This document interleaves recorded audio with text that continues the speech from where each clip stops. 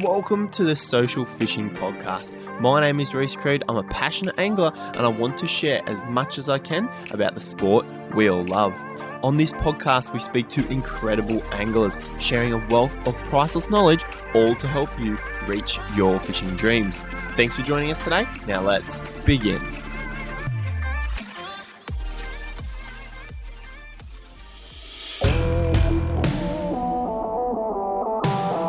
Welcome to 2021. It's going to be a big year with big things happening at Social Fishing. We're going to be growing our membership, creating incredible amounts of content, and also continuing to create these podcast episodes. Now remember, if you enjoy the Social Fishing Podcast, head over to Apple Podcasts and leave a rating and a review. If you have an Instagram page, share this podcast on your story, and don't forget to tag me at Social Fishing and share it with your mates who also love fishing. Now also, don't forget, if you want access to our exclusive content, which includes over 14 monthly reports, new weekly articles and videos, access to our members community, and the SF maps, then make sure you join the Social Fishing membership and become the newest SF member. By becoming a member, you will also be supporting this podcast. So head over to socialfishing.com.au to learn more. This is episode 48 of the Social Fishing Podcast. Welcome back to another episode and welcome to the very first episode for 2021. Let's hope that big things happen this year and that we can leave last year behind. Some way or another, between the bushfires and COVID, it could have affected you in a big way or it could have affected you in a small way. But one way or another, you would have felt the effects of last year. So 2021, let's hope it's going to be a cracker of a year. Let's hope that those borders don't stay closed for too long and we can all get out there and catch some fish. So guys, in this episode, it's a really, really interesting episode and I really enjoyed this chat. Now I'm actually talking to the two guys behind the Fish New South Wales Instagram page. Now, Fish New South Wales was born about 3 years ago by two guys, Andy and Ian. Now, they created it, and the reason they created it is really, really interesting. Now, I'm not going to touch on it now because they talk about it in this episode. But before they talk about their social media page and how they grew it and what it's about, we talk about bank walking for Murray cod. So it's a really good episode for those of you who don't have a boat. The boys talk about and discuss their techniques for bank walking, how they do it, how they avoid losing their lures, because that's a big issue when bank walking. They also talk about how they learnt how to fish. So they've only been chasing cod for the last 3, 4, 5 years. They didn't actually grow up with it. So they talk about the transition from chasing other species into chasing cod, because they're not the easiest fish to catch. And obviously a lot of you guys listening to this podcast are learning how to fish. You might have just picked it up last year, or you might be like moved to the country from the salt, or you're new to chasing Murray cod. So listening to someone who has only recently sort of learnt, that both of them have only recently sort of learnt how to do it in the last 4 years, it's interesting to hear how they went from never catching a cod and their stories about how much effort it took and how they got into it to where they are now and successfully catching fish on trips. So it's a really good episode. They're both very humble Aussie blokes, and it was a really, really good chat. So without further ado, let's jump in and talk to Andy and Ian from Fish New South Wales about bank walking for Murray cod and also their social media page, Fish New South Wales.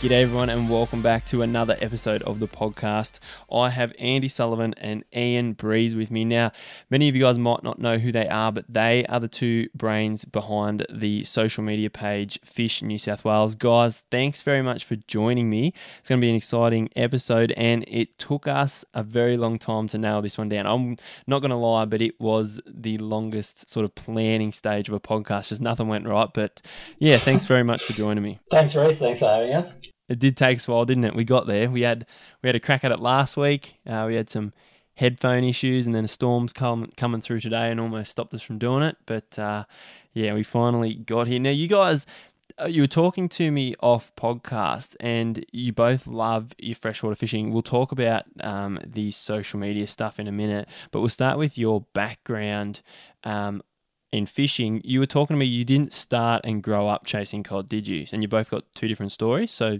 run us through those. Yeah, sure. So, we'll start with me. So I didn't really get into cod fishing until probably 3 or 4 years ago. Grew up fishing with my dad and doing a lot of saltwater stuff and trout and things like that. And we used to chase a lot of redfin as well. But it was actually a few years ago, my neighbour was like, "Oh man, if you like fishing, you should come to the river sometime and try for cod." And ever since then, I've just been getting more and more and more hooked on it. So, Because you're based in Canberra, yeah? yep. Yeah. And so how long have you been there for? Have you been based there longer than those few years that you've been chasing natives? Yeah, absolutely, man. So we both grew up here, but I've done quite a lot of travelling and lived overseas in a few different cities around Australia, and kind of came back about 2010 and set up shop here proper. So yeah, been in and around Canberra most of my life.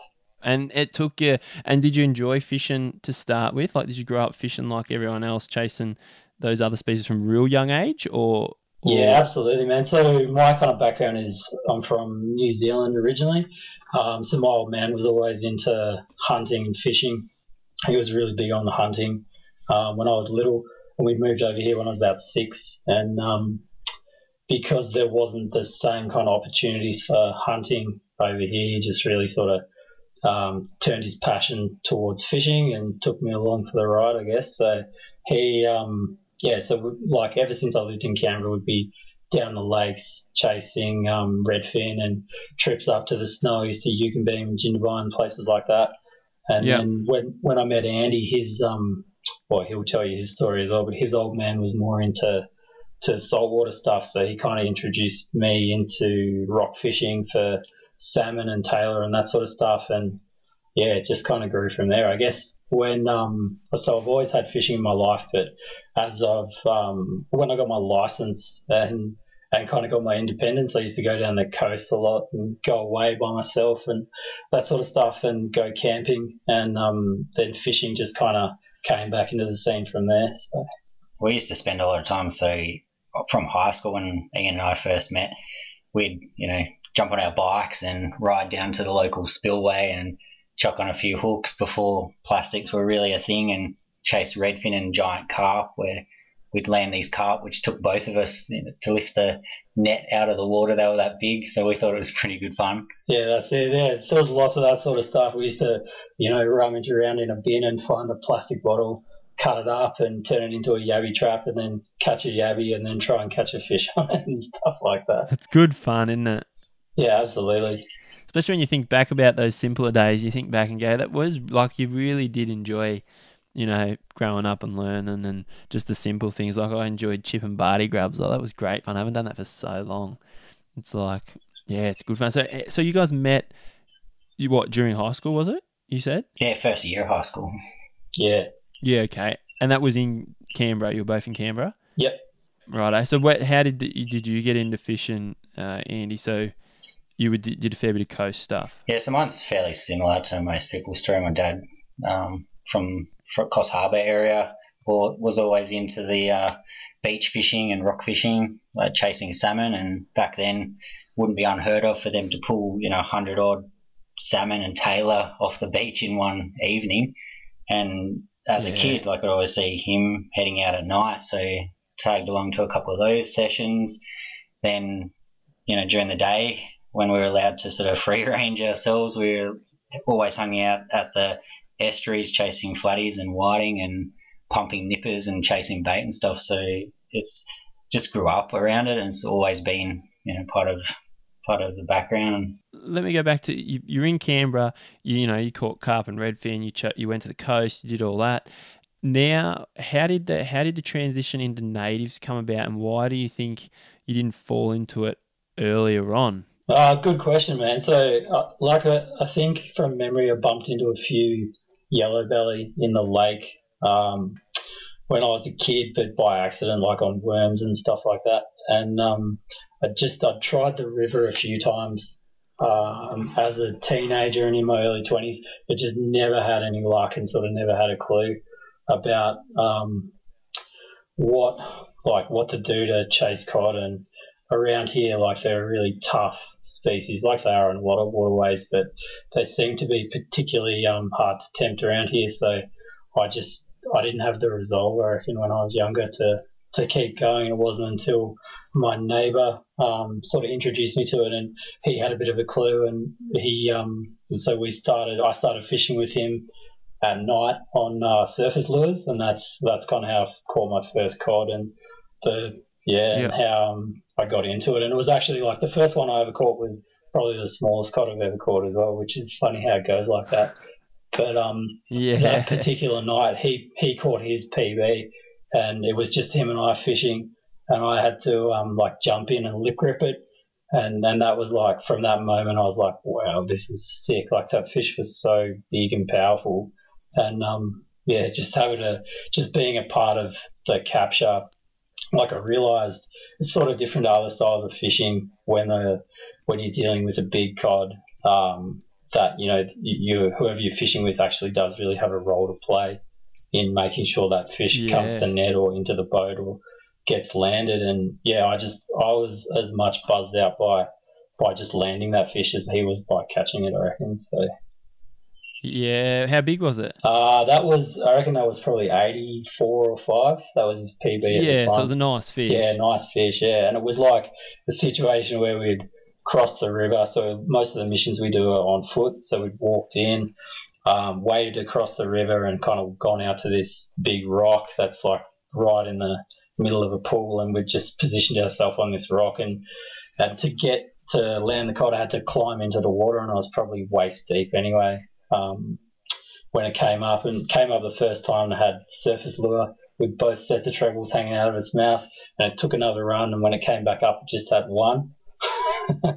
So so the pressure was like, it was there. And I remember saying to him, I think I can get it by its tail. And he's like, don't grab its tail, man, you've got to lip grip it or nothing. And it came up again, and I just slipped the grips in, and that was that. So, but that was and then took a terrible photo of it, which I've never lived down. I bet. But that was kind of the when it went from like, I'll give this the go, to just going, wow, this is sick. Yeah, so that was the moment. And I bet. And how long ago was that? Do you remember? Was that 20? Was that a summer session chasing the cod?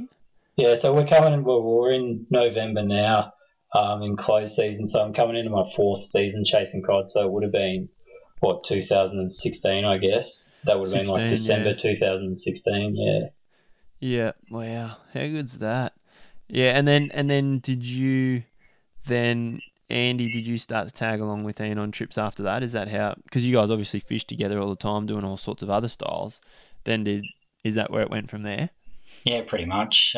These guys were heading out, and the river close to us is accessible, and when you can't get to the coast, sounded like a good idea. And these boys were catching cod, so I thought, set myself a goal and I'll catch myself one, my first cod, and tagged along with those boys. Went down to the local tackle shop and bought myself my first surface lure, big surface lure. What was it? Do you remember? What was it? It was was it the rat? Yeah. The cooler bung rat. I don't know what that's called. The shoelace rat. You know what I mean? It's looks like a red belly black snake. Yeah. Yeah. Yeah, it's sick. I know what you're talking about. I don't know what it's called, but yeah, we call it the shoelace rat.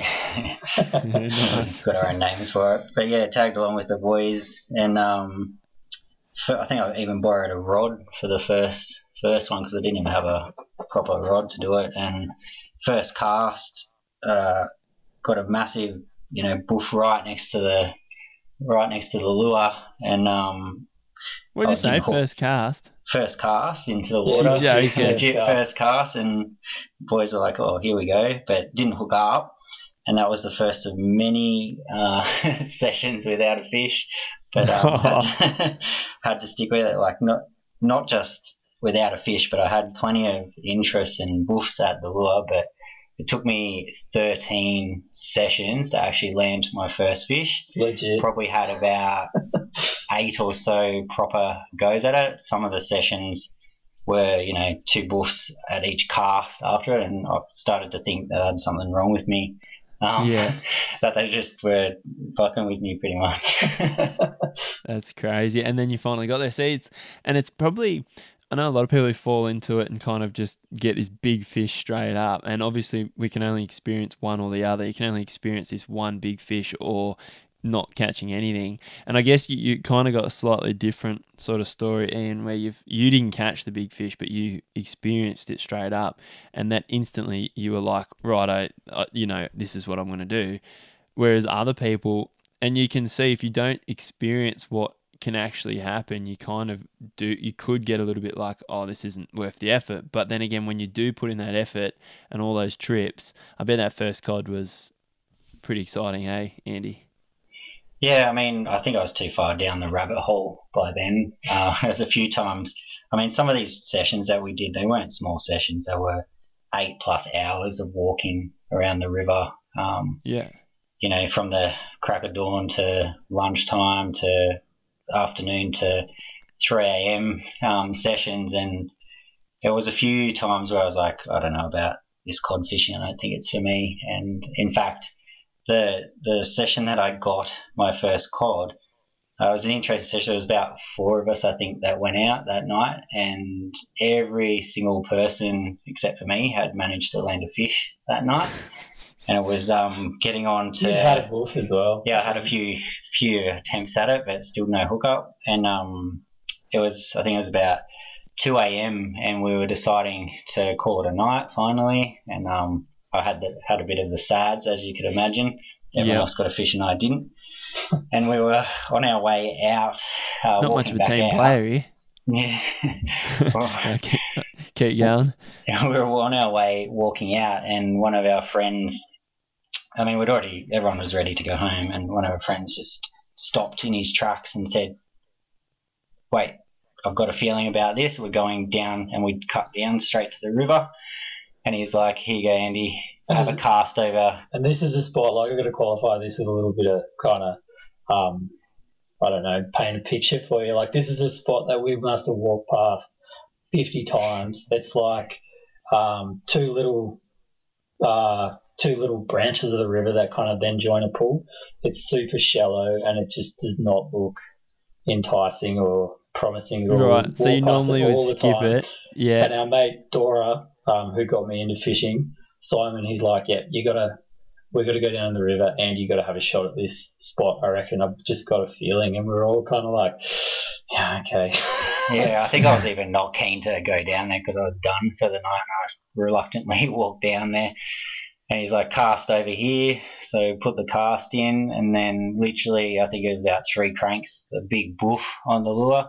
And I finally felt that weight pull back, and it pulled some drag, and I was like, wait, what's going on here? But the funny thing is, all the boys jumped in the river once I got it close to the bank, and they basically surrounded this thing. There was no way this was getting off. Yeah. And they surrounded it to make sure it was landed for me. How big was it? I think it was only 50 or high 50s, I think. The first one. They all jumped in the water. Yeah. That's funny. Yeah, they weren't. No way we're going to let it get away. Yeah, that's so good. Yeah, that's the go. Yes, and then that experience, like I know you've worked so hard for it, but it would have been, the feeling would have been unreal, yeah? Yeah, it was. I mean, that, like, I'd have to say, my first 10 cod, I think, were all surface cod, and that top water hit is just amazing. Like, it, you know, especially at night when it's pitch black and you've got your torches off and you're just listening to those lures, like, plop all the way back to you, but getting that interrupted by a big cod just smashing your surface lure, I reckon there's nothing else like it, just hearing that sound. It's good, isn't it? I'm just thinking about it now. I used to do a fair bit of creek stuff and it's just insane. That the surface hit, like subsurface, like this is what my thoughts are, and I'll get you guys to give yours. Like with a subsurface hit, you really feel the hit. With surface, you don't feel it so much. It's all more so, you know, the sound. It's just sort of weight after the sound. And what I love is going out for a night session. I mean, mate fishing surface and I fish sub, because if he gets a hit, I get to experience it as much as him. He just gets to land it. But would you say that surface is your favourite way to target him? Me personally, yes, definitely. I think like it's just I don't know, it's just that whole listening to the lures and hearing that big crack and coming through, and yeah, as you said, like you get just as excited listening to the other person. They might be If 100 it's someone meters. else's, yeah. They might be 100 meters away from you. 100% too, yeah. You're cranking your lure in and you're running over to see what they've got. Yeah, that's the go. And Ian, what would you have to agree on the surface stuff? Oh, yeah, I love surfers. That's kind of well, that year that I started, we pretty much most of it was surface fishing, and I think Andy started I don't know if you started that year or the next one, but yeah, the second year it wasn't as productive, so we started to move away from surface to subsurface. So yeah, but I think that I don't know, man. Like the boof is insane, but that feeling of like the collision of subsurface as well, and just having that lure action interrupted by power is They're two like different things, hey? Yeah, yeah. I love that powerful feelings though. It's sick. They're both sick, hey. I think I probably like surface is more exciting, but Yep. subsurface is more practical. Like you can do it all day and all night if you want, sort of thing. So Yeah. yeah, Yeah. It's kind of, one's got its sort of application, one's got the other, and it's hard to pick between the two. Everyone's got their favourite style. So what would your favourite styles of fishing be? Walking, bank walking, topwater, or do you guys do much in sort of boats in bigger lakes and things like that, or would it have to be bank walking a river? yeah, all with bank surfers? walking, man. So we've never really. I don't know if we've actually targeted cod from a boat, hey, ever. To be honest, Just we all don't bank. Successfully. Yeah. not successful. Never fished dams or just all bank walking the river. So yeah, our Yeah. missions kind of look like drive somewhere, park, walk in, cross the river if you have to, or Yeah. just start somewhere and pick a point to exit out. But it's not on. Andy rocks the Garmin, and it's not uncommon on the Garmin to hit like 15 k's and that sort of thing on some of those trips. So For the days, yeah.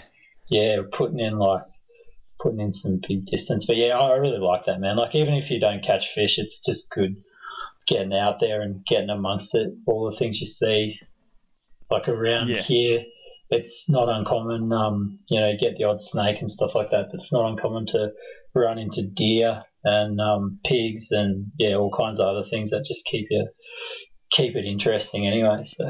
Yeah, 100%. So most of your stuff, I'm guessing, would be the warmer months, summer. But once that cod opening hits, do you guys fish right through cod opening till pretty much close? Have you done a fair bit in the winter as well? Obviously, summer would be the go-to for your top water.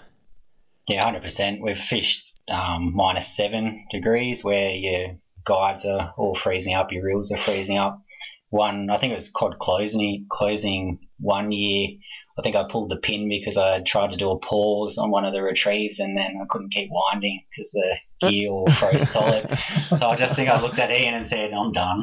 We're going. -7, I think that night was not that enjoyable. Yeah. Was that a night you guys went into the dark? Yeah. Yeah. So I remember one of you guys sent me a message about that guides and reels freezing up. I think it was in an Instagram message right back at the start, and you're like, "Oh yeah, that was me." Yeah, I asked you a question on how you deal with it. Eh? Yeah, and I don't think there is a way to deal with it. It's just, I was going to say, did you guys come up with a solution, or is it let's pull the pin if I can't wind? No, but we ran that as a question on Fish New South Wales as well, and the funniest answer was this guy was like, "Go home." Yeah, you just got to go home. Go to the pub. Yeah, exactly. Yeah, we haven't really figured a way to solve that. Hey, you can tip water on it, or but even if you have got warm water with you, which is kind of unusual anyway, but like it still seems to just freeze up again. Yeah, it'll freeze up straight away again. Yeah, that's pretty extreme though. It doesn't really get that cold all that. Like I've had it get that cold in the mornings for maybe a half-hour window, but if you've got that doing that in like a full session, then that's pretty cold.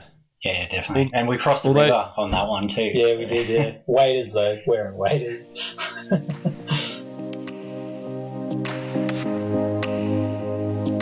you might be an experienced angler. You might have been fishing for 10, 20, 30 years, and you probably already know a lot about what is out there, but we can always learn a little bit more. And that would be why you are listening to this podcast episode. Now, you also might be an angler who is new to the game, who is learning how to catch their first Murray cod, their first trout, their first golden perch, or you might be looking to upgrade that size or trying to get consistent results. Now, I remember when I was a young fella, a little tacker, I did that. I went through that same process of trying to learn how to catch a fish. I still remember my first native on a lure. I caught it bank walking at Burrinjuck while my family was skiing. They were out there skiing and I was just casting a spinnerbait off the bank. And I remember it was incredible when I hooked up and I didn't even know what it was. I knew I was onto a fish, but I couldn't believe what had happened. And I landed my first golden perch on a spinnerbait. And then I remember my first fish from a river system, my first river casting cod, casting a spinnerbait. But it was very, very far and few between. We'd catch fish on bait, but we'd get one fish every 4 or 5 trips. But then over the years, I went through a big, long process, trial and error, learning, meeting lots of people, to where I am today, where I can share that knowledge with you guys to help you guys catch fish. That is the point of this podcast, and that was also the point and the reason behind starting the Complete Guide Lure Fishing series. Now, if you are a beginner, or if you're sort of in the middle and you're looking to get more results or to catch a bigger fish, I cannot highly recommend enough the Complete Guide series. I created it for you guys, and I created it because of the demand of people asking questions. How do we catch these fish? And it's a bit hard to sit down and explain it in a nutshell.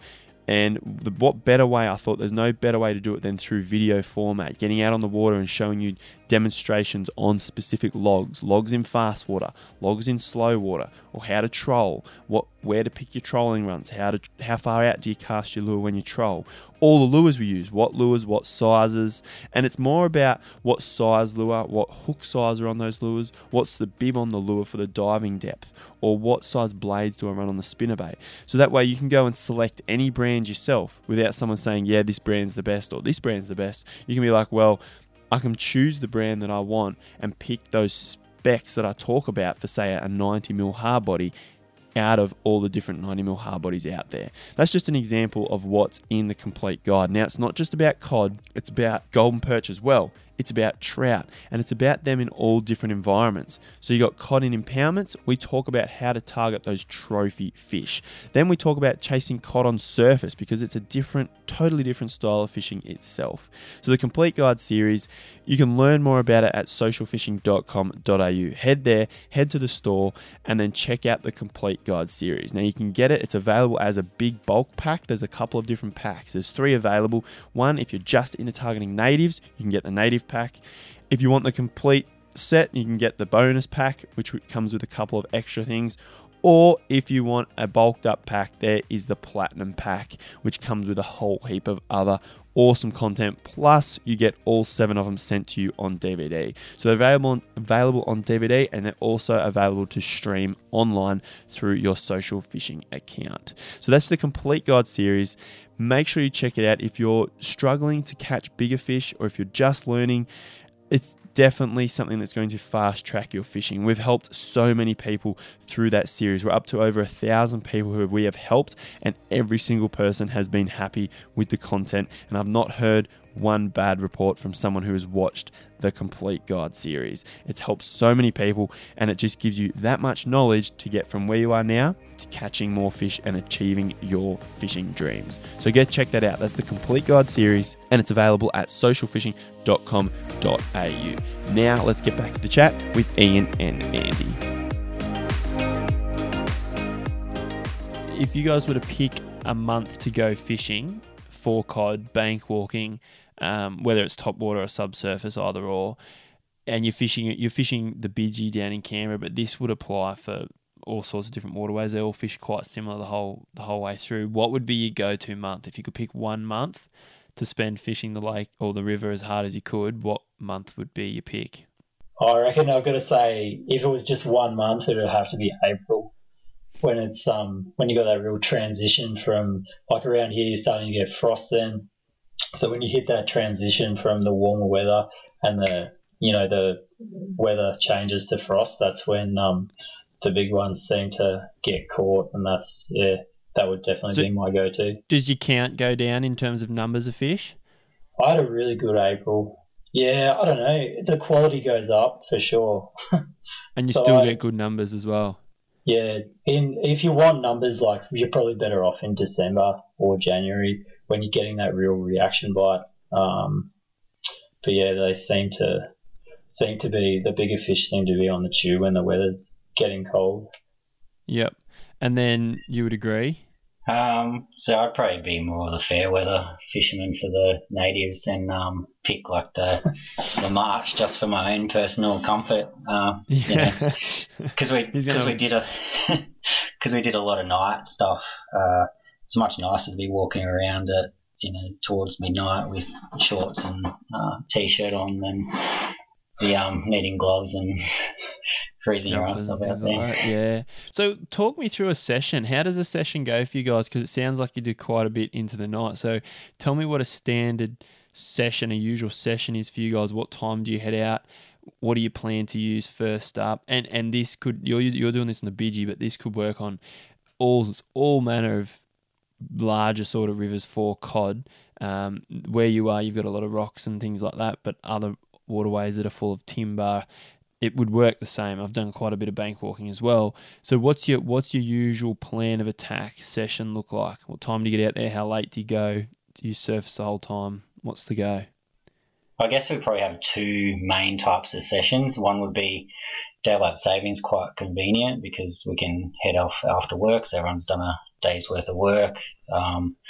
Sort of aim to hit there probably around 6:30 a lot of the time. Get the sunset. The sunset, fish the transition light, but get down there a little bit beforehand. Maybe fish a little bit of subsurface and then aim for the sweet happy hour type, golden hour type spot to swap over to the surface.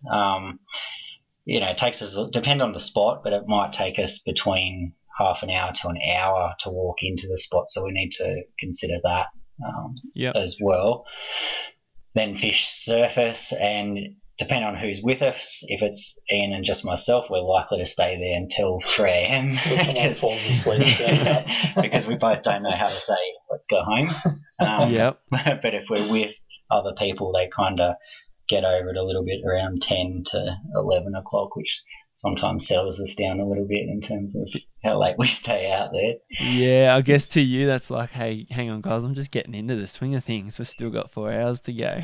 Yeah, that's right. That's it. And because I think, the Murrumbidgee is not renowned for giving up a lot of fish as well. Like it's, we're out there to catch a fish, so we kind of just want to stay till we get one. And early on, you'll probably find out if there's any action or not, because we will get a few surface hits whether or not we hook up or not, but you'll know pretty early if there's some movement around, and then if there is a fair few surface hits early, then we'll more than likely stay there until we at least land a fish. Yeah.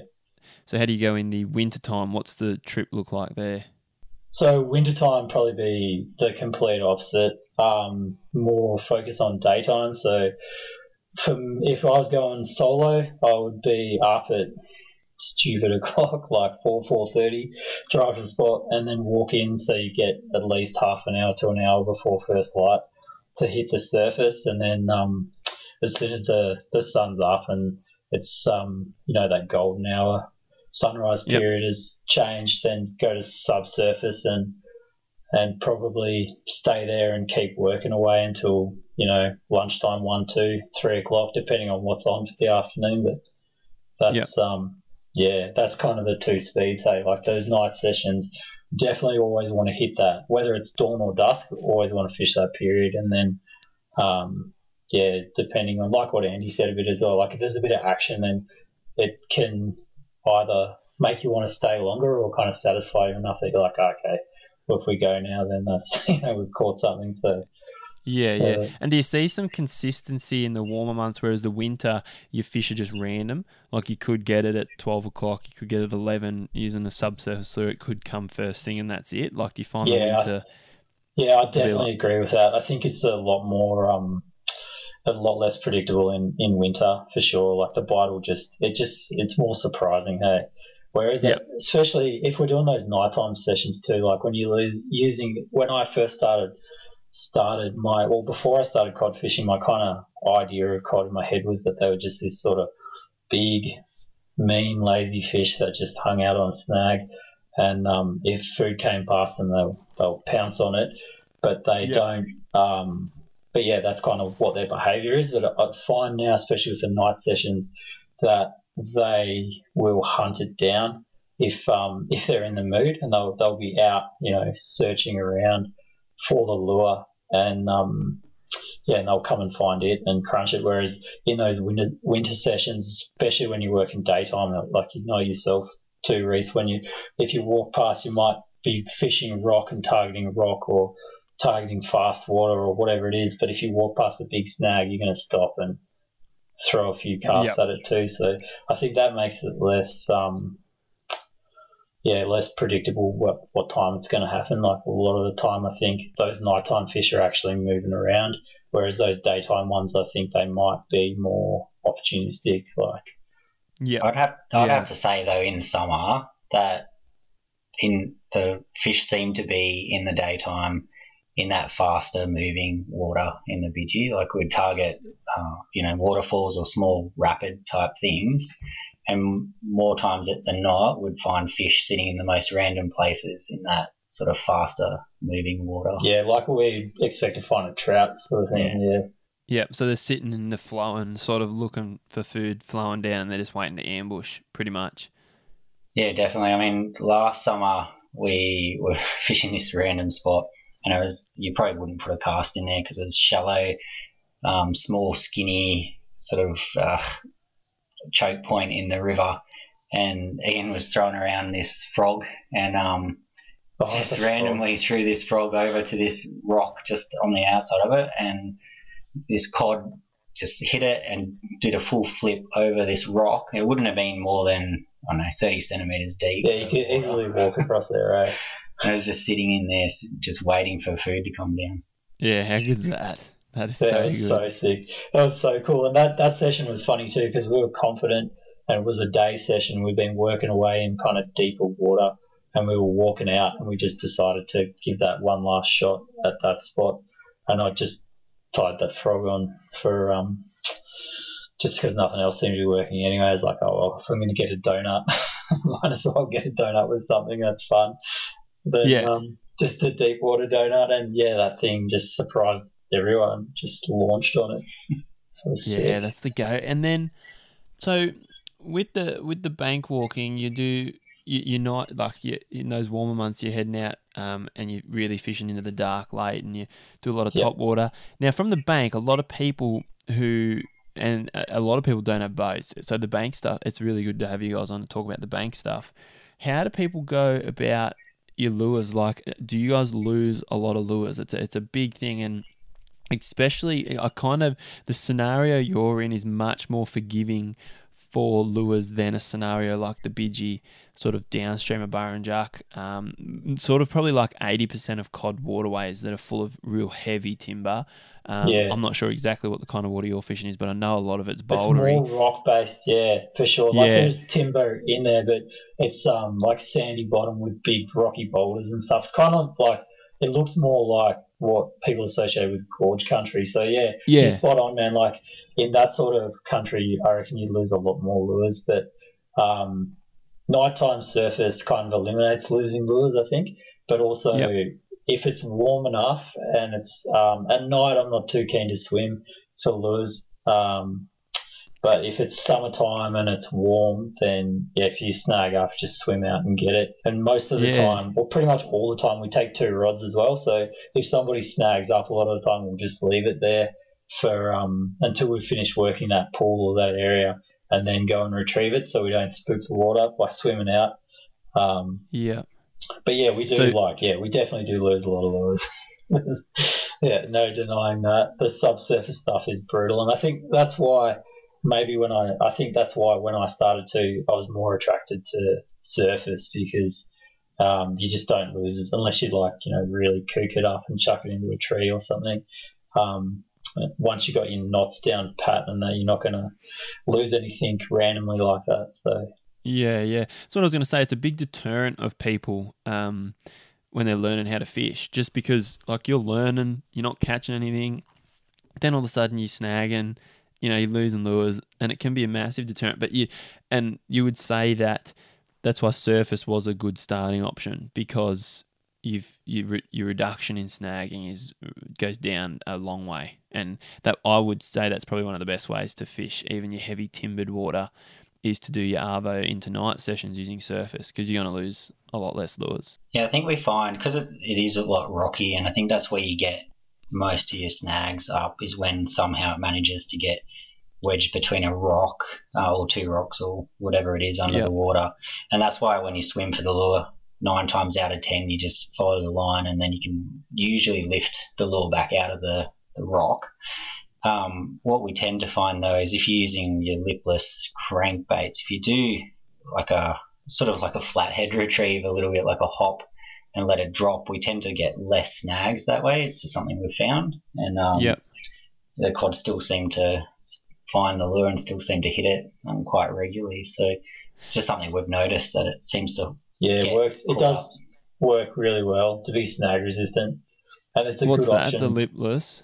The lipless crankbaits. Yeah, so we're talking about like doozers and your TN sort of style things. Which that's what I was going to say. How big are they? The ones you're using for the cod? Pretty small, man. Anywhere from the 60 up to the. Yeah, I think a doozer is like 90. That's I pretty much don't throw TNs anymore. I just throw the doozers. That's the perfect sort of size. There's a vibe called a Maisie vibe as well, which is like 150, but it's like those plastics as well. The plastic vibes, once they get past that 100 mil, they lose a lot of their action.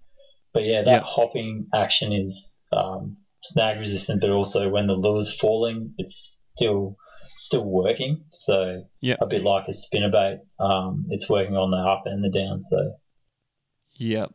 Yeah, no, I know what you mean. And then are you guys running just the standard trebles, or just trebles on them, and they go pretty well? Because I guess if you land on rock and sand bottom, they're not going to snag too bad, especially if you're flicking them up.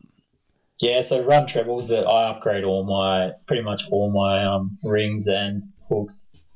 The first time I lost a cod, was on surface, because it was this huge boof. I think we both had there's a few of us fishing that night, and we both had a couple of boofs on it, and it absolutely smashed my lure. And I'm like, yeah, I'm on, and it just fell off. And when I looked at the hook, it was straight. Yes. And it's so devastating. And it's like, so since then, I upgrade everything. Yeah, it's a good lesson to learn. You can tell people a lot, like you can tell them over and over that you need to upgrade the hooks, and they go, yeah, righto. And they just don't. Like I'd had a trip this winter, and my mate pulled out his big swim bait. I'm like, he's like, these hooks are all right. I'm like, I'd upgrade them. He's like, they're pretty sharp. Like, they're all right. I'm like, they're all right. Like, they're good, but they're not like as good as they could be. I said I would upgrade them. He's like, I should be right. And he lost it. I don't know how many in a row now he's lost at Blair, but that was the biggest, and he was hurt. It just didn't stick. And I was like, well, it might not have stuck with upgraded trebles, but you don't know. He didn't like me saying that. But yeah, it's almost like you have to have an experience like that, eh? It's a hard lesson, eh? It's funny how we learn like that. Like you say, you can tell people, but the surest way to learn is to kind of fall over.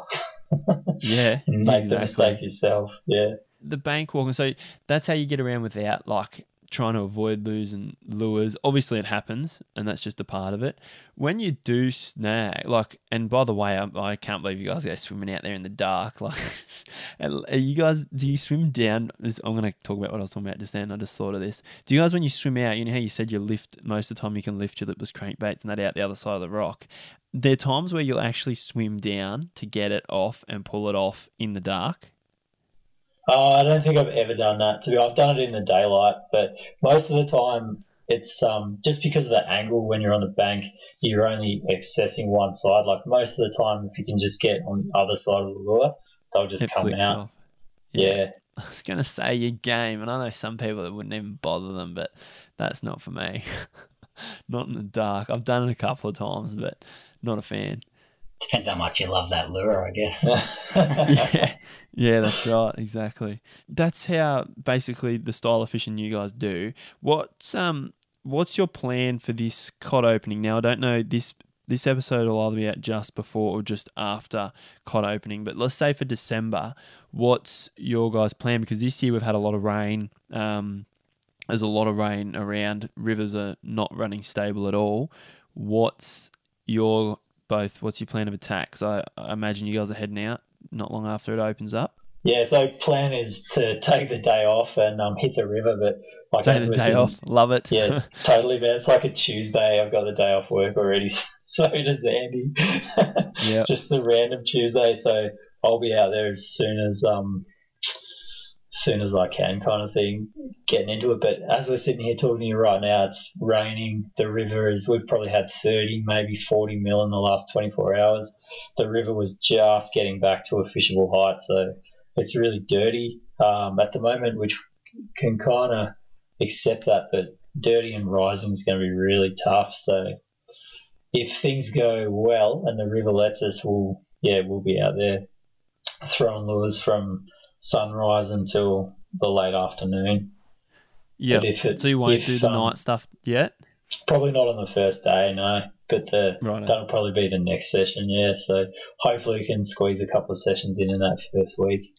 The surface stuff's probably not great if the river's running quite hard if it's up. So you usually find that the lures just get washed down too quickly and you don't get a great action on it. So you probably wouldn't try the surface until it gets back down to a less of a running state, I guess. So you prefer the slower sort of moving water for your top water, especially in the dark?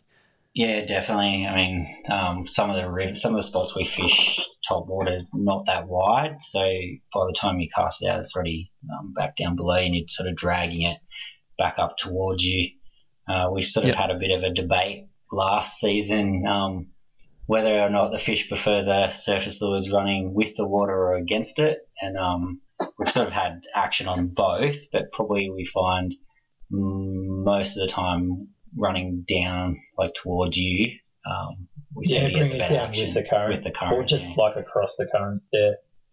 So down or across. Now, what kind of current are we talking? Are we talking just like pretty still, slow moving in a pool, and you'll cast up and across, or are you talking about it's moving at a reasonable pace that your lure comes in at like a curved angle?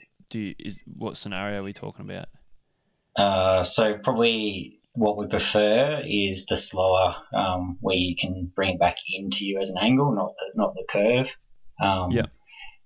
Probably because of the areas we fish not being that wide. I mean, if you cast it up and it's coming down at a good number of knots, then you don't get too many cranks and it's hard to get action onto the lure anyway when it's running that hard. So I just don't think it's really worth the time at that point. You may as well go subsurface and try to entice something that's sitting in the currents there that might want to come out. So what's for the two of you, what's your ideal trip? Like you're talking about, let's say we're going March or April, right time of year.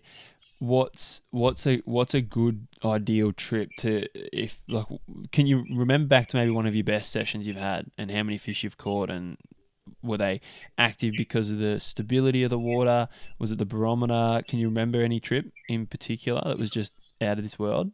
So best session I've had was probably the one where I got my PB. It was a 3-fish session, and it was unstable barometer, was coming into a storm. There was already sort of supposed to be a storm when we went out, but it was a couple of hours behind the prediction. And the wind had like a wind versus current situation. So those conditions, like I'm always looking for those conditions because of that session. I actually bailed on that session because of the forecast. It was meant to be pouring rain, thunderstorms. It was coronavirus as well, so it was just it was a 2-man trip. So Thomas ended up coming instead. So that was like, I think the wind direction would have been like northerly,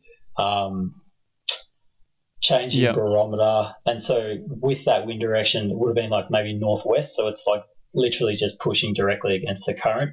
So in those conditions, we're walking pool to pool looking for choke points, because you get a situation where like the current's pushing down through a narrow rocky choke point and the wind's pushing it the other way. So we find that if there's anything actively feeding, that should be around that choke point, and they'll either sit, if they're really aggressive, they'll be in the front of the rock, and if they're less aggressive, they'll be like kind of ready to ambush at the back on the edge of the eddy. Yeah. And we just find that if there's lots of bait in the area as well, then it'll get pushed into those little eddies and gets concentrated. Either way, it's either going to get forced up against the choke point by the wind, or it's going to get pushed through by the currents. So, yeah. So that's probably what I look for is changing barometer and wind versus current. Yeah, okay. And then tell me, so that was that trip. So tell me about, I want to hear the rest of the trip. What happened with these 3 fish in the PB? Yeah, so all right. So we went with my mate Thomas. He was first drop because Andy bailed out and it was coronavirus time, so we're only allowed to fish with one other person. And he hadn't hit this spot before, and I was like, oh, we'll go and walk this stretch and see if anything's kind of kicking around. And we'd caught fish through that whole area before, I think. And we literally got to the first spot, and I'm like, righto, mate, you're welcome. Gentleman's rules, you can have the first cast into the first cast and see how you go. And it was like start of the pool, so rapids that gives way to a few rocks. And he put a cast in, and I was kind of mucking around with a lure or something. And I think he might have even had 2 casts. And then my first cast, I cast sort of downstream where I normally wouldn't cast, and it hooked into this nice fish, about 65, 70 centimetres. Yeah. Decent fight, and we're like, oh, wow, man, literally first cast fish. Couldn't believe it. Super stoked with that. And was this an afternoon? This was afternoon, yeah? Yeah, so this is afternoon. It would have been like 2:30, 3 o'clock in the afternoon, just before the storm was coming in and the weather was just starting to change. And then, we moved down to, so it's the same pool, but a deeper stretch where it's like the secondary drop off. So you've got a choke point, and then the depth changes from about 1 to 2 meters to probably more like 5 meters. So and same thing. I'm like, all right, man, I've already caught something, so you better cast up through this choke point. And to get to this particular point, it's we call it Faith Rock. Like you literally got to leap out onto it, and if the old leap of faith, that if you mess it up, you're just going to go in the drink. We both it's good fun, man. We both successfully managed to jump out there and set up, and same thing. I'm like, all right, you have the first cast up through this stretch and see how you go. We've caught fish here before. Hopefully there's something there, and he had a cast and nothing happened. So I put a cast in probably 4 or 5 meters in front of me, straight at a rock in the middle of the choke point with a doozer, and gave it one really good firm rip and then a little tiny hop, and this thing just came out and smashed it, hit it so hard that it put slack in the line. And I reckon I normally fish not a locked up drag, but I'll lock it up and then back it off maybe 3 clicks, and it hit so hard that it put slack in the line. And I actually thought I'd missed it because I was like, oh, that was a huge hit, but it's not there. And I struck anyway, and it came up heavy, and then it just hit the current and just took off and started pulling drag, and the rod was loaded right up. I'm like, this is huge. I don't know what this is, but I was shocked, I think, because I hadn't felt that kind of power before. And it ran in the current for, it wasn't a long fight, it was a couple of minutes maybe. But got it sort of back to the side of the current and started to win the battle, and it's getting it closer to where I wanted it. And it came up to the surface, and we both saw it, and we're like, this is easily a metery. It's huge. And man, and brought it in, and Thomas jumped in the water with the lip grips, and first time slipped the lip grips in, and I saw him go in. I'm like, oh yeah, sick, you got it? And he's like, no, I haven't got it. And it spat him out, and he went again and grabbed it, and got it. So nice. How big did it go? 104. 104. And that was your first meter? Yeah, first meter, first and only at this That's stage, but it was just one of those things. And we'd been fishing for like I'd probably put in 10 casts total by that time in that no session. way. It's just crazy. And like Andy said, 13 donuts for his first fish. Like it's not uncommon around here for us to go 5 or 6 sessions without a touch. And that's not just in winter either. Like that's sometimes it can just be really tough like that. So to see 2 fish like that, we were ecstatic, and it was sick. That's so good. That's awesome. Yeah, love a good story like that. And you get a good photo of that one? Yeah, really good photo of it. And I actually had the GoPro for that as well, but unfortunately didn't have it on for the hit, but I got most of the flight on it as well. So got the memory just there whenever. That's the which go. is pretty cool. That's unreal. Yeah, it's unreal. Yeah, it was so sick. And that was on a doozer as well. Just hopping it back? Yeah, just hopping it. Yeah, so it was like first or maybe second or third hop, and it just clunked it. And so we took photos, did the whole thing, released it. We're both ecstatic.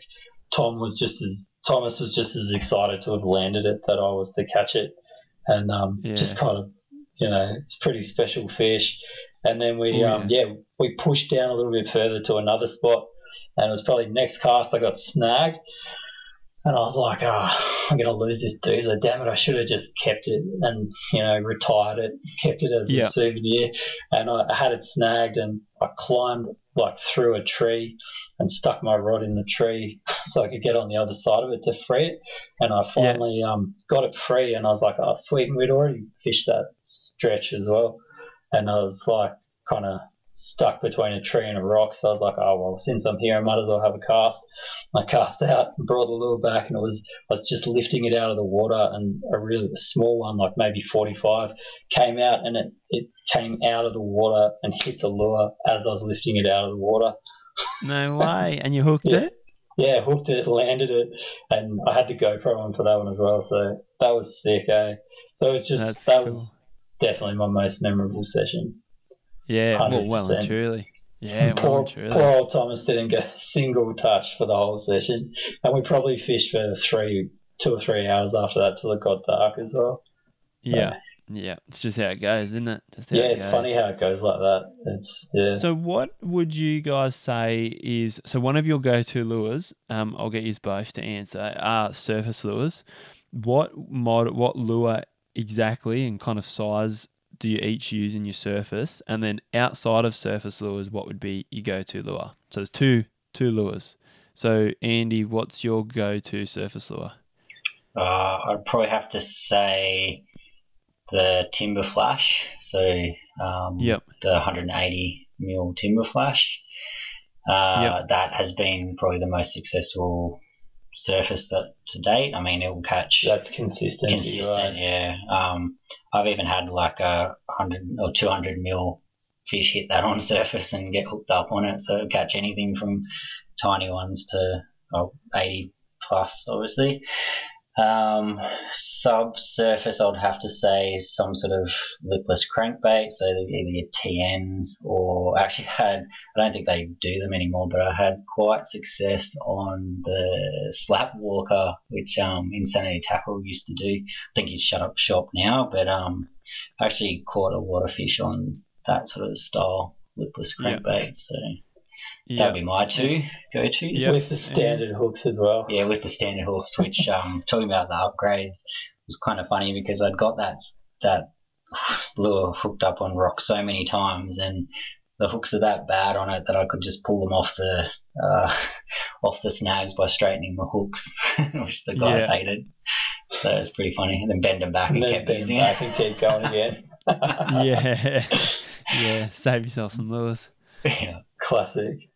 Ian, what would your two go-tos be? Well, surface lures probably. I'm a big fan, like a small surface lure, the cod walloper, which is it's kind of cheap and cheerful, and he makes those in 2 varieties. You've got like a jointed tail one and a single tail one. I reckon that's like a dynamite imitation if there's bats around. It's just the right profile and sort of size. And the other one I really like is the mud eye. I don't know what it's called. Yeah, it's like triple jointed mud eye lure. Is it a wake bait or a paddler? It's a wake bait, that one. Yeah. Yeah, the smaller one, the rattlesnake.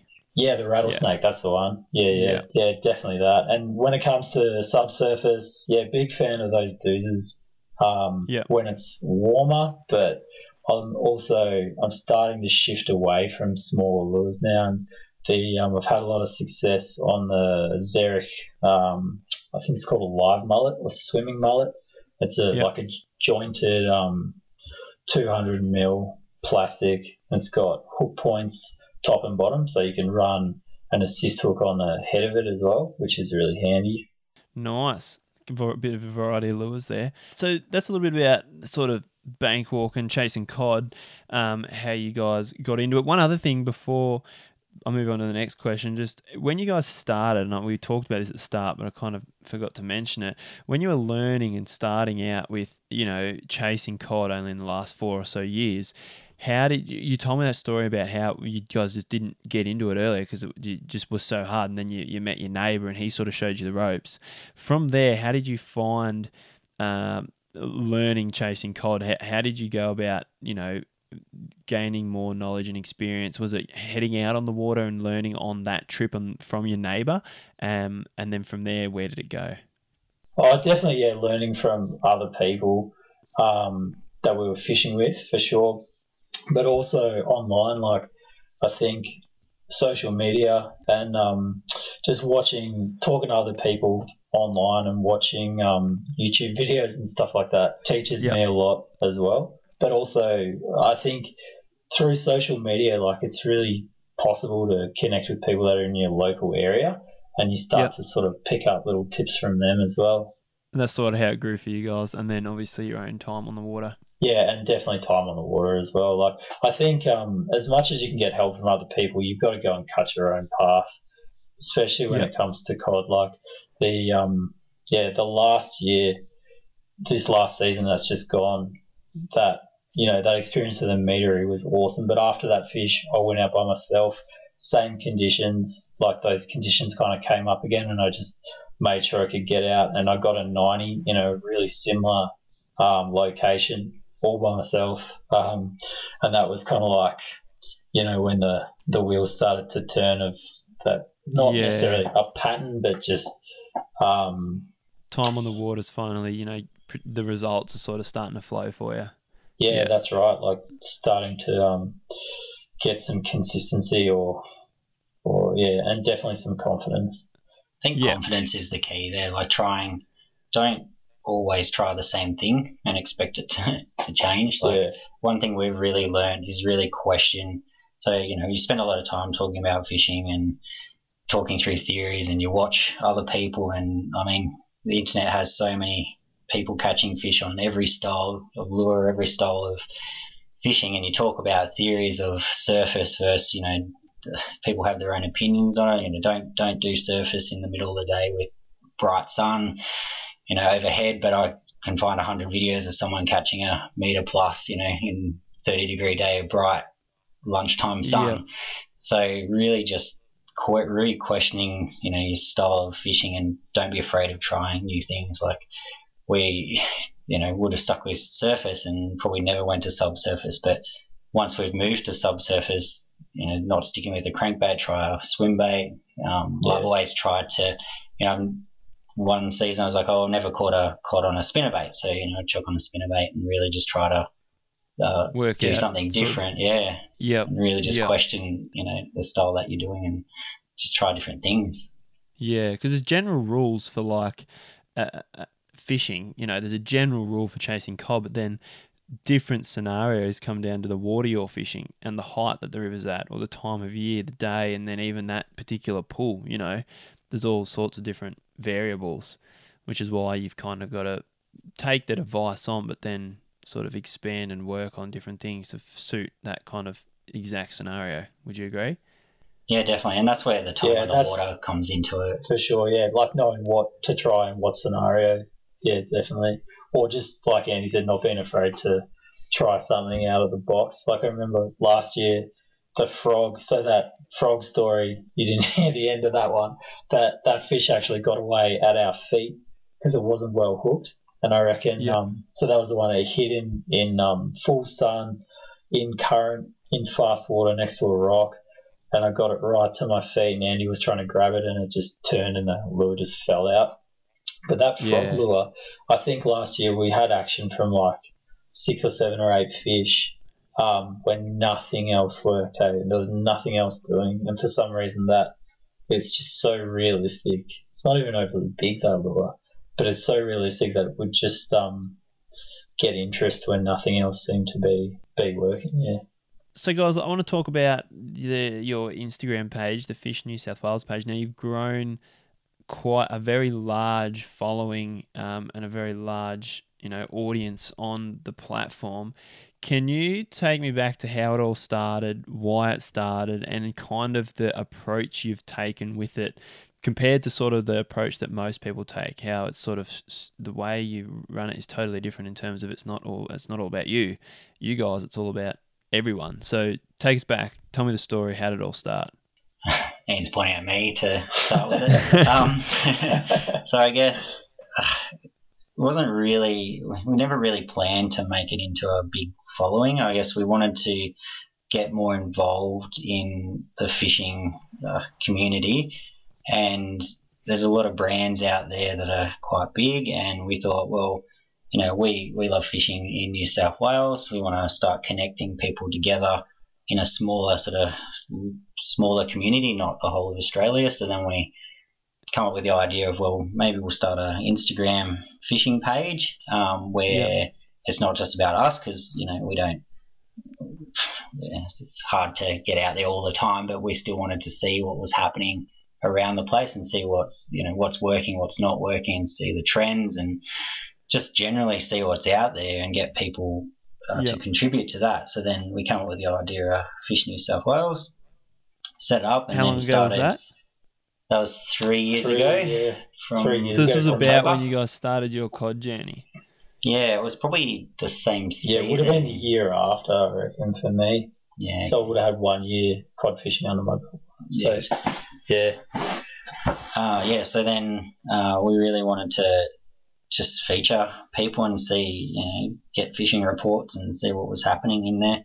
And, it's just started from there, and we went out and started trying to find people, and obviously the hashtag Fish New South Wales didn't exist then, so we're basically trawling Instagram for people's photos and then just DMing them and asking them, was it caught in New South Wales, and just started up conversations with them, and we found people asked the story of their capture, and then ask them if they mind if we repost it, and rather than just kind of the old click repost and say the same thing they've said, we'd ask the bit of background and anything they wanted to share about it, and then we'd just share that information back to the public, and importantly, and what they didn't want to share. That's right.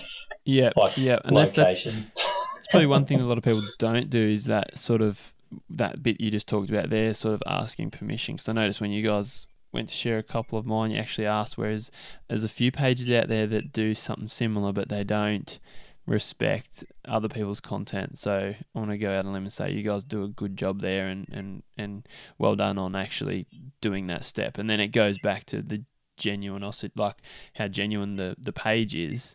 And then that's where it's grown, obviously, because people respect that. Yeah, we also wanted to tell the story too. Yeah, definitely. There wouldn't be a case where we haven't asked. And I mean, most people are good with saying yep and have a chat with us, and not too many people have said no. And if they do say no, then that's okay. Like, if you don't want to feature, that's fine.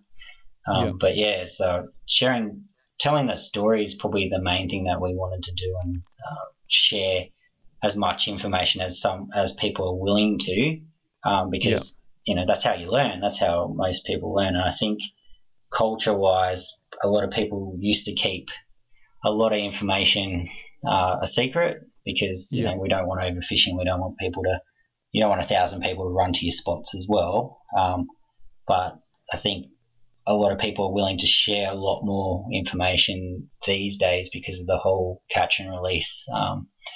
And most of the people on the page don't tend to overfish and flog the place either. So I think, it's a good community that's been built, and everyone's quite friendly and willing to share some information to their fellow people so that they can learn as well. And that's also like that whole sense of community would be why it's grown so much. And your point and your goal of starting it was just to help sort of share fishing stories and just help sort of have one spot where there's all these great fishing stories that people can sort of get inspiration from or learn from. Is that what the whole plan was? Yeah, absolutely. So we just thought it was like, yourself, that almost everyone who fishes regularly has got a good capture or a good fish to show off, but it's rare to find someone that's catching something massive every time, kind of thing. So it was just a really good idea and a good way to bring really good quality fish together. So it's like every day as a group, we're on them. There's someone different on them every day. So to bring it together, you can, when you're featuring other people, you can show off a really good quality fish every day. And so what do you guys do? You try to put something up every day? Yeah, pretty much. We pretty much post every day, so take it in turns. The key rule of our page is that we're not allowed to feature our own fish. So by that I mean, if I catch something cool, Andy can feature it, but I'm not allowed to put it up myself. And vice Is that versa. your rule? Is that your That's guys' the rule. rule? You can't feature your own fish. That's the golden rule, yeah. So, how come that rule come about?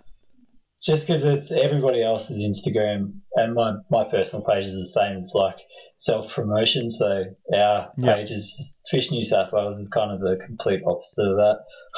So it's not to say that our fish wouldn't make it up there. It's just we've both been on there a couple of times. I'd have to pick it and write it up for him, and he'd have to pick it. But so did your meter 4 go up? Yeah, it made it. Yeah, it was good enough, Andy. It was good enough to put up. Yeah, I picked that one over the choices that I just made the cut. Yeah, he didn't ask me though. I was a bit disappointed though because I missed out on that trip, so he's lucky it made it up there. Yeah, I was going to say, but you missed out on the trip for your own sort of. You don't want to go out in that weather. It was your own fault. That's all right, yeah. Yeah, so it had to go off, I guess. Yeah, that's good. Yeah, so that's where it's grown. And did you find a point where it really took off with now you guys would receive a stack of tags? Yeah, I know, I see them all the time. A lot of people tag you in their content now, and that's obviously how you find your content to post and sharing people's stories. But was there a point, because you've been going for 3 and a bit years now, you reckon, or 4, whatever you said, did it take a couple of years before it sort of took off on this massive trend? Can you remember a point where it sort of changed? I reckon it's at least a solid year of grinding away, finding stuff until people started really tagging and contributing stuff. So now we get, we answer every DM. We're happy to have a chat. I mean, we like it because a lot of the time people are catching stuff that we don't get a chance to go out and do ourselves. So it's quite good to have a chat to those people and see how they do it, and gets us keen to actually go chase other species as well. I think it definitely gives people, like, you can see that it gives people a buzz when they get featured as well. Like, it's well received and people appreciate being put up there. And that's like, that in turn kind of gives us a buzz too. You feel good about it when you're kind of making somebody's day. It's a nice, it is a nice feeling. But I think in terms to the question, like, it was probably that first year was a grind, and the first to second year was when it really accelerated. And then now you guys don't have to find content. You guys obviously receive a stack of tags for people wanting to be featured. Yeah, there's a lot more stuff that comes in, but we do sit there and like hunt stuff down as well. It still kind of seems to be the best way to find something that's like that special. Special, that hasn't been featured a lot, or hasn't had the limelight on it, sort of thing. Yeah. No, it's good, and it's a great idea. And have you seen anyone? I haven't seen another page that does something like that. It's more so just about the people and the anglers, isn't it? It's like it's about them and their stories, and it's all about those who fish in New South Wales. That's basically what your goal behind the page is. Yeah, that's right. And anyone who's, might be a good fisherman or not that well known, they're the ones we really like to find as well. Like, send us a picture, and if it makes the wall, then we're happy to feature it, and gives us a buzz too, seeing the other people get their fish up on our page, and they might not have that many followers or not that well known. And everyone knows the big name fishermen around the place. The fish are speaking for themselves as well. Though, hey, like the cool photos or the cool fish. It's yeah. And what we find is a lot of the anglers have their niches of their species and their way of fishing, and so it's really cool for us to sit back and see all these guys who are specialist bass fishermen, or they're really good at flathead or really good at cod, or really good at yellow belly and stuff. So, and the seasons that come through, so we get to see those patterns and the people that are good at those little areas, and it's kind of good for us because we're sitting behind the page, and a lot of people were happy to share us some details that they may not or may not share wider, but because of the Fish New South Wales name, they're happy to share it with us, and we won't share that on, but that in turn will improve our fishing as well. Yeah. So this path of you guys, you did all this other style of fishing back in the day, and then you've started off thanks to your neighbour. You have to give him a real good thanks as well, I imagine. And then your neighbour sort of showed you a little bit what to do, and then you've been out in the water yourself your lot, and then learning through social media, and now you've got this platform where it not only gives people a sense of community and they can share, like they get the feature, but you're also growing and learning from all these stories. So it's a great platform. And for people who want to follow you who aren't already following you, it's Fish New South Wales. So it's at Fish New South Wales. Yep, that's correct. One other thing about the page is you guys have an apparel range as well, don't you, on your website? Yeah, we do. Yeah.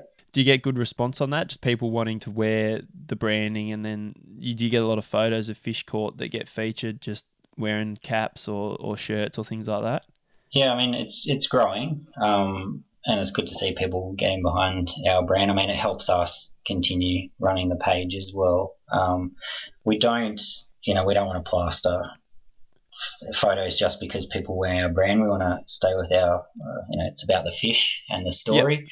Yep. We want to kind of stick with that, so we don't try to plaster our page with just our own apparel. But that was a response to people saying to us, "Oh, when are you going to bring out some apparel?" And then we started looking at doing some hats, and then we wanted to focus on a bit of that sustainability, look after your waterways and look after the fish as well. So we did build a few of our artwork around that, which is the cod thumb is trying to get that release of the cod. And I think every cod fisherman knows that if they stick their thumb into it, it's like broken glass, putting your finger in there. So no matter how big they are, when you release it, it's quite easy to tell that you've let one of those fish go. So we sort of did that design around that. And on the saltwater side, we around the dusky flatheads as well, like trying to release them because the rules in New South Wales let you keep 1 over 70, which is people's right. So it was just trying to educate people a little bit as well to make their own decisions there. Yep. Great idea. And that's what I mean. Obviously the page started as something but with one goal, and now it's evolved, and you get people who want to wear the branding and want to wear the apparel, and then if that's what they want, then that's something that you've obviously gone forward with. So that's awesome. And I love, even after talking to you guys more in this episode, the reason behind that. It's a great thing. So if you guys don't follow you boys, well, it's not really you boys, if you guys don't follow Fish New South Wales and pretty much stuff that happens everywhere, it's worth jumping on, and it's a good way that you can find other people to follow as well, obviously, as you guys were saying.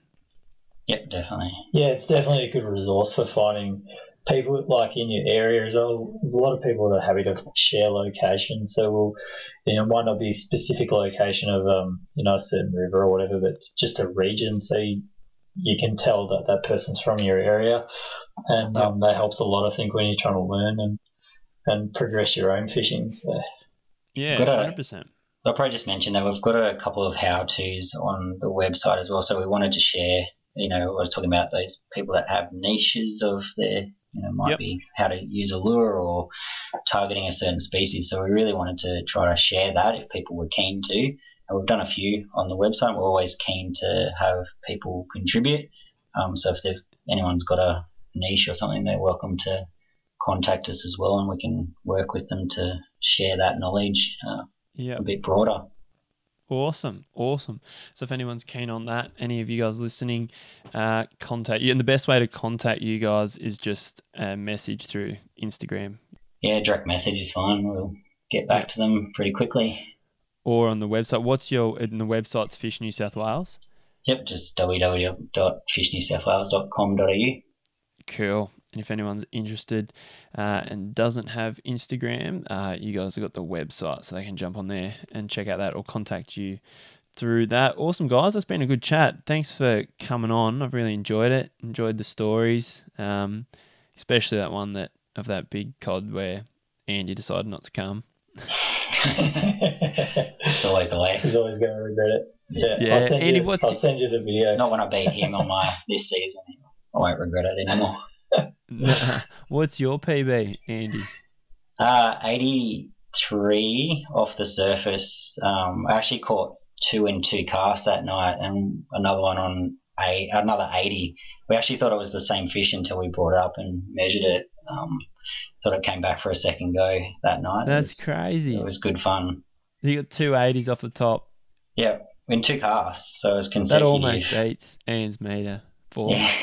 It was funny though, because I was fishing with a friend, and he hates having your head torch on. If you've ever been at night, you've got to make sure you don't shine your torch on the water.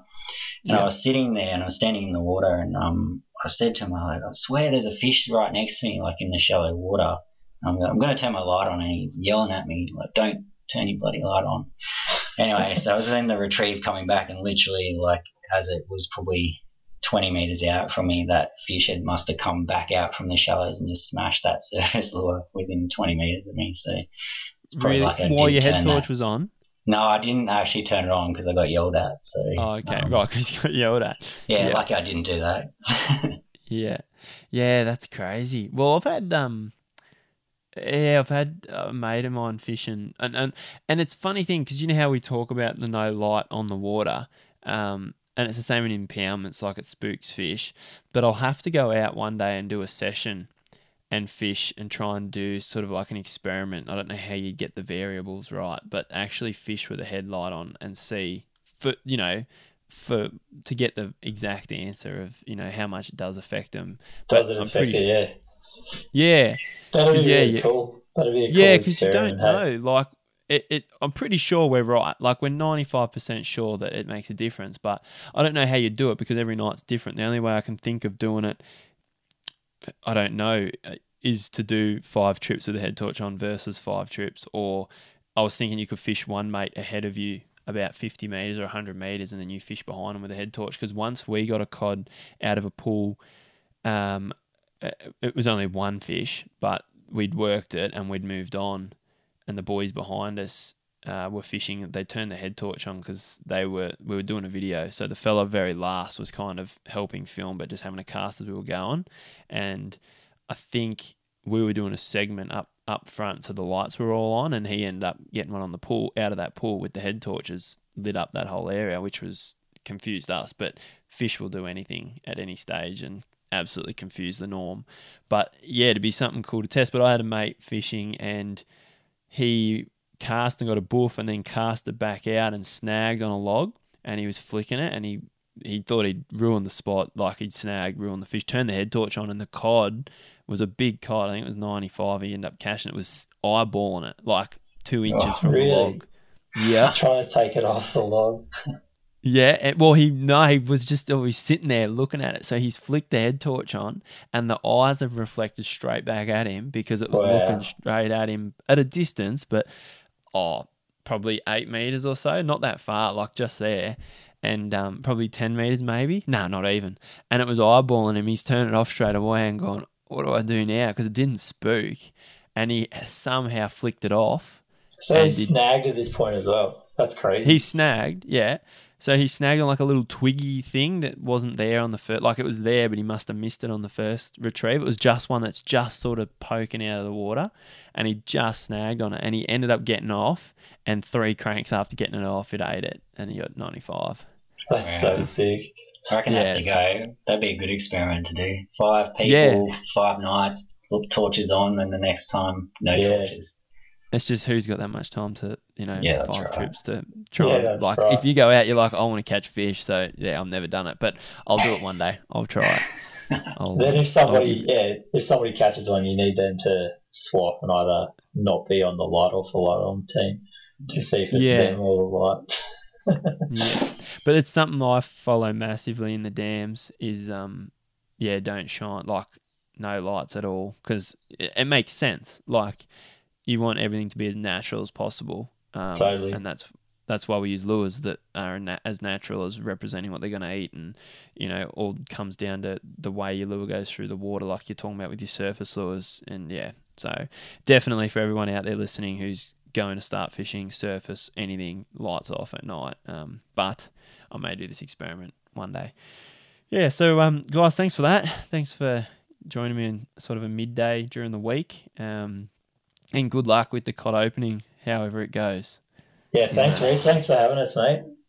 No, that's all right. Because I know you guys are listeners of the podcast, and you listen a bit, and you've sent through a couple of ideas for people that I could get on to have a chat with. And then, I'm glad you guys joined and were keen to join me for an episode when I offered. But it's been good to have you on. It was a good bit of chat about sort of something that we don't talk about enough, which is, that land-based chasing cod. And it was good to get your insights. So I hope you guys enjoyed it. Yeah, it was great, I did. Thank you. And it was great to have you guys on. So thanks again. Good luck with cod opening with that water height. Fingers crossed you can get onto them. But everyone go follow the Fish New South Wales page. And Ian and Andy, thanks for joining me. And I'll good luck with cod opening. Thanks, Reece. Our pleasure. Good on you, mate. Cheers. So there you have it, guys. Another episode done and dusted, and I hope you enjoyed this one, whether you're sitting at home, just chilling, maybe watching the cricket being summer, or you might be on the road heading to a fishing session. Now, I know a lot of you guys love listening to them on the road, so I do hope they give you a bit of inspiration, or the fact that you can learn, hopefully you can just learn one thing from every episode. I know a lot of you out there know how to fish, know what you're doing, but by listening to one of these episodes, it's good because you could pick up just one small thing that someone else knows that you don't. And that way you're always growing and always becoming a better angler. Now, remember, if you want us to do episodes on any specific topic at all, please send them through. You can send us an email at admin@socialfishing.com.au. Or you can message me on Facebook, but you can also submit listener questions. So we have an episode where we cover different listener questions. So you can actually submit them through the Social Fishing account. So you can create a free account, and you'll also get access to the Freshwater Mini Series, which is a series we created to help you catch fish. It's totally free. You'll learn how to catch Murray cod, golden perch, and trout. And it goes for over 2 hours. It's a full produced series. We put a lot of effort into it, and it's totally free, and you can check it out. Go to socialfishing.com.au and click join and sign up for a free account. And then obviously, if you want more in-depth content, you want the reports, you want more access to more content, then you can upgrade and become a Social Fishing member from there.